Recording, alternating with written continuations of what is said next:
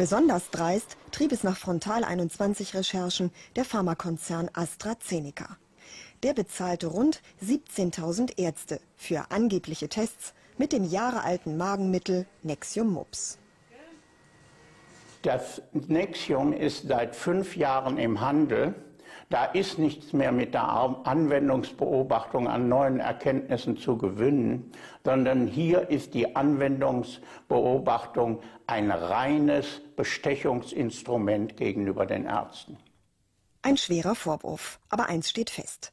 Lag der Umsatz von Nexium-Mops im Jahr 2004 noch bei 211,1 Millionen Euro, so stieg er innerhalb eines Jahres auf 259,9 Millionen. Ein sattes Plus von 48,8 Millionen Euro. Die Vermarktung hat sich gelohnt. AstraZeneca weicht in einem Fax gegenüber Frontal21 unseren Fragen aus und erklärt lediglich, Anwendungsbeobachtungen seien wissenschaftliche Untersuchungen. Aber Wissenschaft interessiert Pharmafirmen offenbar weniger als Marketing. Das belegt jetzt auch eine neue Untersuchung der Kassenärztlichen Bundesvereinigung, die Frontal21 vorliegt.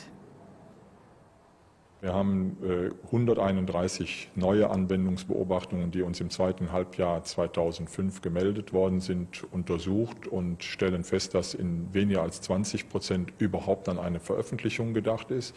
Nur von 5 der Studien liegen uns bis heute Ergebnisse vor. Und es ist so, dass das absolute Gros nur Marketinginteressen verfolgt. Noch einmal. Gerade mal 5 Studienergebnisse von 131 Anwendungsbeobachtungen wurden der Kassenärztlichen Bundesvereinigung vorgelegt.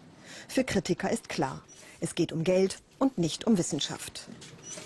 Die Pharmaindustrie gibt etwa 40% ihrer Umsätze für Marketingmaßnahmen aus. Das würde in Deutschland bedeuten, dass das so in der Größenordnung von etwa 5 bis 6 Milliarden Euro pro Jahr liegt. Zweifelhafte Marketingmethoden erkennen. Das hat sich die sogenannte freiwillige Selbstkontrolle der Arzneimittelindustrie vorgenommen, gegründet von den Arzneimittelherstellern. Die Kontrollierten kontrollieren also sich selbst, haben sich gar einen Ehrenkodex gegeben. Wird der Ehrenkodex bundesweit in den Firmen eingehalten? Die Mitglieder sind verpflichtet, sich an den Kodex zu halten. Und das kann man eindeutig bejahen, ja. Nein, sagen Experten. Diese freiwillige Selbstkontrolle war eine Farce von Anfang an. Der Verein, der diese freiwillige Selbstkontrolle trägt, wurde reaktiviert von der Pharmaindustrie in dem Augenblick,